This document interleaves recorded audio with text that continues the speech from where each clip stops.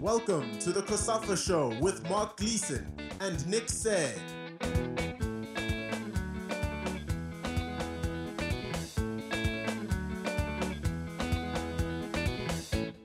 Welcome to the first COSAFA Show of 2022 as we look ahead to another bumper year in the region. There are tournaments coming thick and fast. The COSAFA General Secretary, Sue Destombes, will talk about all of that and a whole lot more. COSAFA managed to stage 6 tournaments last year, which is in part hampered by the COVID-19 pandemic. And the aim is to increase that further with the addition of at least one new exciting competition. Sue will tell us more about that. 2021 was a busy year for COSAFA, despite the challenges of COVID-19. We still managed to host, I think it was 6 tournaments in the end, starting with the 2021 COSAFA Cup. Just from your overall impression of how the year was before we start talking about the tournaments individually? I think 2021 was a good year, of course, on the back of 2020, where 3/4 of the year there was no football at all, and then 4 tournaments were crammed into a 6-week period. 2021 gave us a little bit more of normality. Starting with the COSAFA Cup that took place in Nelson Mandela Bay and was a resounding success, and followed thereafter by the inaugural Women's Champions League, which was a qualifier for the CAF Women's Champions League. Then we had the Senior Women's in Nelson Mandela Bay again. We had an inaugural beach soccer, which was very exciting and which was hosted by eThekwini Metro. And finishing off with the under-17s girls and boys that had taken place in Lesotho as part of the Region 5 games. The one disappointment, of course, was the postponement of the under-20 boys championship, which we were really looking forward to taking place in Eswatini. And of course, that had been predicated by the latest variant and teams' inability to participate. Yeah, and if we just go all the way back to the COSAFA Cup in Nelson Mandela Bay, we had Senegal, who were guest nations. How important is it to have these guest nations to come in and add perhaps a different style of football to the overall product? I think that's exactly it, Nick. That bringing teams in from different zones of Africa does bring that different style of play, and I think challenges our football associations here, and that's what we want, because all of our tournaments, even the COSAFA Cup, we still view as developmental from the point of view that it gives coaches an opportunity to look at new players, etc. So we're wanting teams to extend themselves rather than just be, treating these as friendlies as they might do.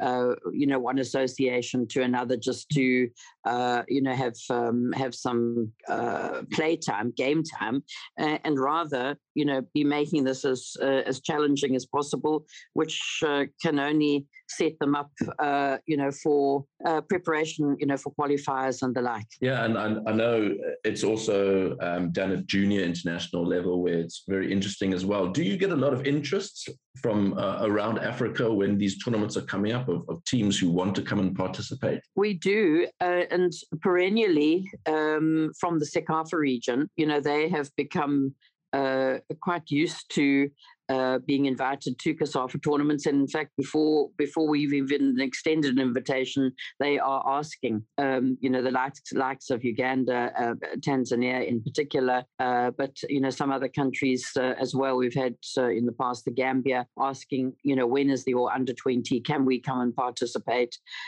So that's, it's, I suppose, humbling for COSAFA that, that they want to participate in our tournaments. And wherever possible, of course, preference is always given to our own associations, but where there is a gap, we look to fill those from our sister zones.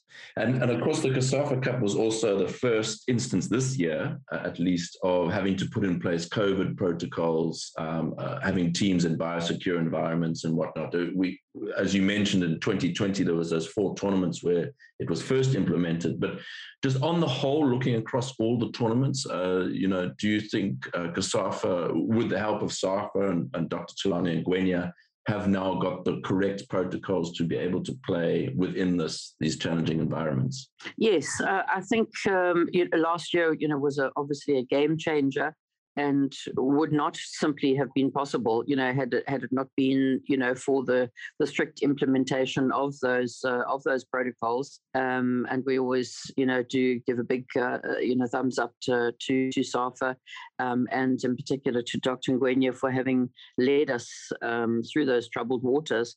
But we are quite. I don't want to say that we haven't become complacent, but we know the protocols that that now need to be implemented, and it has seen us through the tournaments this year. We've had a couple of cases in each of the, well, not each of the tournaments, but certainly in the COSAFA Cup we had a couple. In the Women's Champions League we had fewer. So it's become better and better. But we know it's something that we have accepted that we've got to do in order to keep the tournament going and to protect all the participants. Now, obviously, you have a lot of conversations around this at CAF level as well, and we're seeing now at the Nations Cup there was obviously some cases before the tournament. Teams who are arriving in Cameroon. Do you think the sporting world and sport in Africa has now just accepted that this is the way forward for now, and the game must go on? Absolutely, because otherwise football sport in general will just stagnate. So when you've got a major continental world really championship happening right here in Cameroon at the moment, and yes, there have been cases. CAF has been very has taken cognizance of I think some challenges during the club championships with service providers, i.e., the laboratories, and has brought in an internationally recognized external laboratory to be conducting all of the teams tests, so that we can put paid, to those negativities, about a host laboratory, a host country laboratory doing those. So, they've done their homework and paid due diligence in that respect. They've identified isolation centers as and when is necessary. But I think the teams are kind of taking it on the chin. Malawi, had quite a number of cases, but I see that they are back to looking to be back at full strength when they take on Zimbabwe on Friday. So yeah, the game must go on. It's a whole industry besides just the players. Yeah, and then just moving on to the COSAFA Women's Champions League, which was obviously a qualifier for the inaugural CAF Women's Champions League. How, I know that's been on the radar of COSAFA for a number of years now, but how much of a step forward was it to be able to host that competition this year, specifically for women footballers in the region? A major step. I think when one has, been looking to grow the game of women's football for some time, and COSAFA, I think, has made great strides, in that, particularly since the addition of the under-17 women's. But bringing it down to club level can only have an exponential effect, I think, on the growth of the game. So the women's championship that we had last year, which, as you say, was a qualifier, we had 7 teams. We should have had 8, but this tournament is governed by the club licensing regulations. and unfortunately one of the teams was disqualified by their own association, in the application of the club licensing. So I think it was a big step forward, and of course will be an annual feature on our calendar, and we're looking to do that in August this year, August being the Women's Month in South Africa, and we're certainly hoping that we are going to have more teams participating. We would want at the very least to have 8, but growing it annually, to 10 and to 12 teams, so that clubs are given the opportunity to participate in the CAF final tournament. Yeah, and I know at that Champions League tournament, for the final day, there was a visit from FIFA Secretary General Fatma Samora and the head of football, Sarai Behrman. How important is FIFA's support for COSAFA in growing the women's game, but also the junior football tournaments? Critical at this point in time. It has been, really since the advent of the FIFA Forward, and more particularly when FIFA, I think, recognized very clearly under the current FIFA president, Gianni Infantino, the place and the role that the zonal unions play in developing football, on the continent, and making money available, which is kind of the core, the seed money that is required for women's and juniors in the absence of sponsorship. Of course, it's we are always, on a daily basis, looking to secure corporate sponsors or sponsors, sponsorship from or income from wherever it comes, so that we can do more than just having the seed money and being entirely dependent on the FIFA Forward. But certainly it has been absolutely critical, because that has allowed us to have started the under-17 women's. And to have the under-17 boys as a regular feature on our calendar, and so on. And then again, for the Women's Champions League, likewise.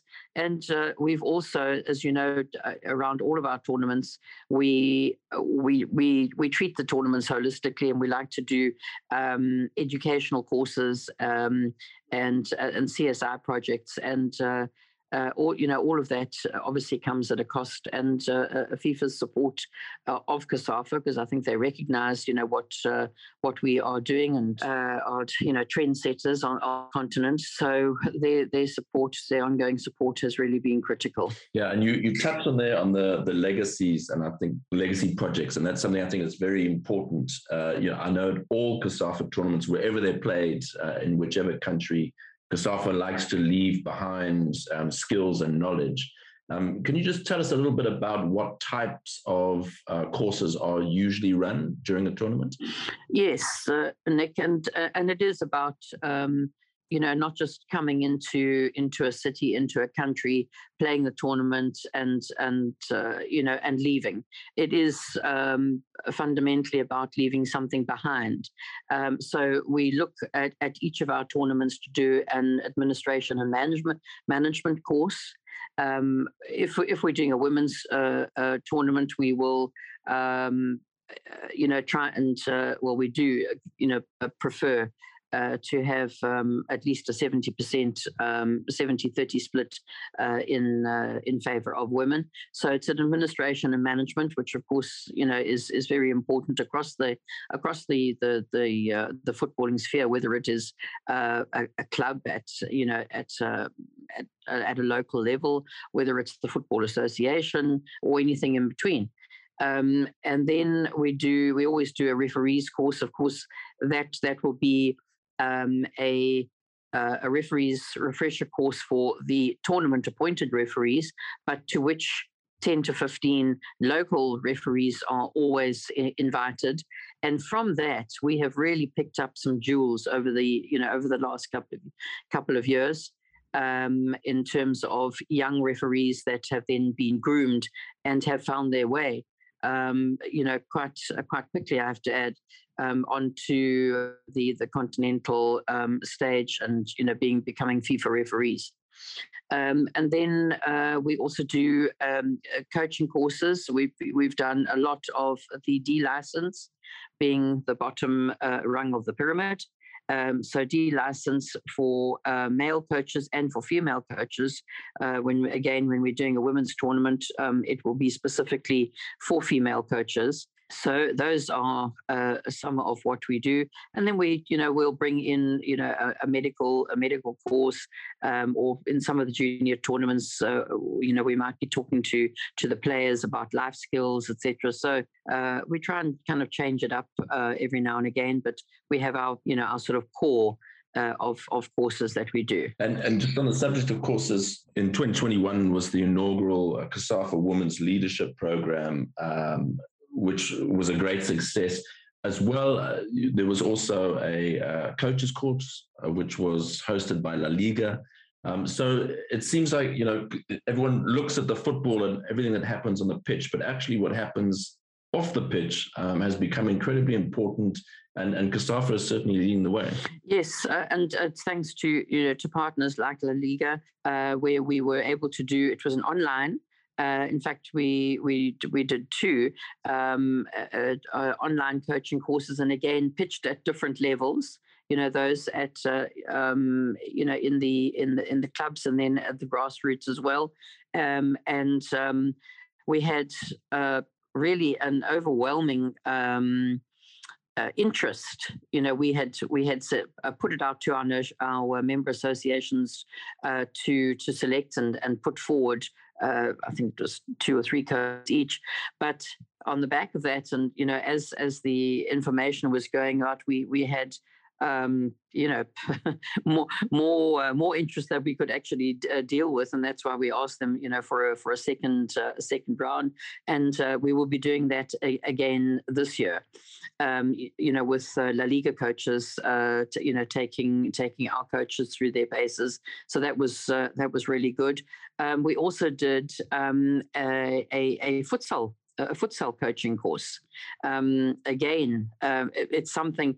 Futsal is something that we had intended to implement for the first time in 2021, but unfortunately the host association weren't quite ready. So we'll put that on the back burner until the time is right. But in the meantime, preparing coaches and preparing a team Southern African region, not all of whom currently play futsal. So that was something else. And then, as you say, the women's leadership program, which was absolutely fabulous, ran over a 3 to 4 month period, once a week, and we had some really good speakers, facilitators, mentors on that program, and that is something again that we will look to be doing this year, to be giving women in sport the opportunity to grow and to take their place, whether it was in their association, in their club, in their league. And we had some really good participants coming with good ideas and projects. So very exciting. Yeah, and speaking of new beginnings, of course, we had the beach soccer championship that was played in Durban, which was part of an agreement that is in place with the coastal city. Can you just tell us a little bit about that agreement and how the beach soccer went? Yes, this is a 3-year agreement with the KwaZulu-Natal province and eThekwini. So it's in a tripartite, and it encompasses 3 tournaments annually. So this year, the COSAFA Cup will take place in Durban. And then it's the Women's Champions League that it took place, as you rightly say, in 2021, and will also be for another 2 years in Durban, and then a beach the same. So very exciting. I had just recently come back from the World Cup, the beach World Cup in Russia, and came straight into Durban a couple of months later, where we did the beach. So that was really an exciting beach soccer is it's a festival, and it was really exciting. So we had 6 teams. Unfortunately, 1 or 2 weren't able to come because of travel restrictions, COVID, etc. Again, it's not a football discipline that all of our member associations participate in at the moment. But we've got the likes of Lesotho that have said that they are going to be introducing beach soccer into their calendar. So very exciting, and we're really looking forward to a second round this year in Durban, and to having more teams, and particularly looking to invite teams from other zones in the COSAFA region, Uganda very strong, Tanzania, Zanzibar, and we're really aiming to be able to secure Senegal for this year's tournament. Oh, that's fantastic! And just speaking about this year, and looking ahead to the calendar, obviously with COVID-19 and various other factors, we can't be certain about everything, but in terms of the intentions of COSAFA and which tournaments they would like to host, what can you tell us about that? Yeah, we're always shooting for blue skies, and on our radar this year, we'll be starting with the COSAFA Cup, which we look always to be playing at the end of the South African PSL season. So, and there's an international window, of course. I think for the first two weeks of June. So that's what we will be plugging for in terms of timing, and followed by possibly the beach soccer in July. Just waiting to finalize that with the host city. August will definitely be the month for the Women's Champions League, which again will be a qualifier for the 2022 CAF final tournament, which takes place later in the year. September is the month of the Senior Women's Championship, so that will be plugged in. We always try and get part of the tournament in the Women's International window, and then October we will be doing the under-20 boys in Eswatini as a qualifier to the AFCON under-20 next year. We've also got another qualifier on the radar, and that's the under-17 boys. There's the AFCON next year, so that will be played. The date's not finalized yet, nor is the host association, but certainly has to be done by the beginning of December. And then the girls under 17, a little bit fluid at the moment in terms of where that will be, but it will be. And then also we will have on our radar this year, we had initially planned an under 15 tournament, but that will be superseded by a zonal qualifier for the final of the Pan-African Schools tournament, which CAF are introducing. So the schools tournaments will be kicking off at a national level very shortly this year, and then each of the zones will be doing a zonal qualifier for the champion school in each of the national associations. So we're looking forward to that, because that's the schools and the under 15 kind of go hand in hand. So we will be achieving what we had set out to do. Fantastic. But before all of that, of course, you are at the Africa Cup of Nations in Cameroon. We're now almost a week into the tournament. Just your impressions from the ground about how things are going. Yeah, it's fabulous. 24 teams in Cameroon. The government here have really, I think, done everybody proud in terms of the facilities that they have provided.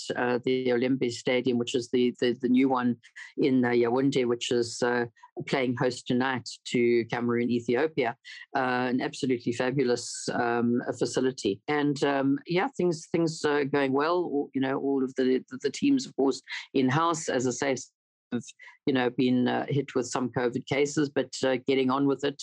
A lot of attention again in terms of protecting everybody. And I think that was something which President Motsepe, had indicated, that would be done. So the regular testing, of all of the teams every 48 hours, as well as the CAF delegation, referees, etc. And then, of course, the protocols, for spectators, which have been introduced in terms of vaccination certificates. And what one has found here is that prior to the start of the tournament, I think there seemed to have been a bit of reticence in terms of vaccination, but the rate of vaccination, in the local population seems to have picked up, with the protocol having been put in place that one has to have been vaccinated and have a negative test. So, that's I think that's a spin-off, but a very exciting tournament. I think we've had some really good games, certainly some very interesting games, and looking forward to to what the next week brings.